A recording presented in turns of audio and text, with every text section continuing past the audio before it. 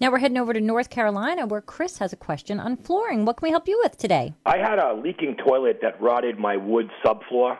I ripped it all up, and I put the new pieces of wood back down. But my cuts weren't exactly perfect, and there's some spacing in between, maybe 3/16. Yeah, that's pretty good. Okay. It's just in some sections. And I'm going to put down the 1/4-inch cement board to put tile down here. And I just wanted to know what type of mortar do I use to put the cement board down onto this wood subfloor.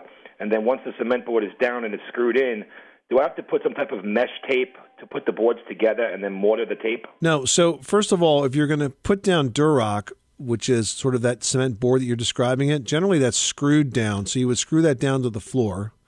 And then on top of that, you would apply the adhesive for the tile, and you would glue the tile right to the board. Okay. Having those gaps in the plywood repair is no big deal because that's all going to be covered over. Just make sure that when you put the cement board down that you don't align the seams of the board with any of the old seams of the plywood below it. Right. Everything should overlap.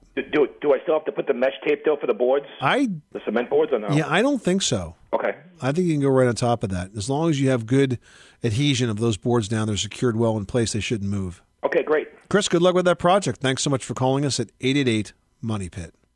Say goodbye to your credit card rewards. Greedy corporate mega stores, led by Walmart and Target, are pushing for a law in Congress to take away your hard-earned cash back and travel points to line their pockets. The Durbin-Marshall credit card bill would enact harmful credit card routing mandates that would end credit card rewards as we know it. If you love your credit card rewards, tell your lawmakers, hands off my rewards. Tell them to oppose the Durbin-Marshall credit card bill.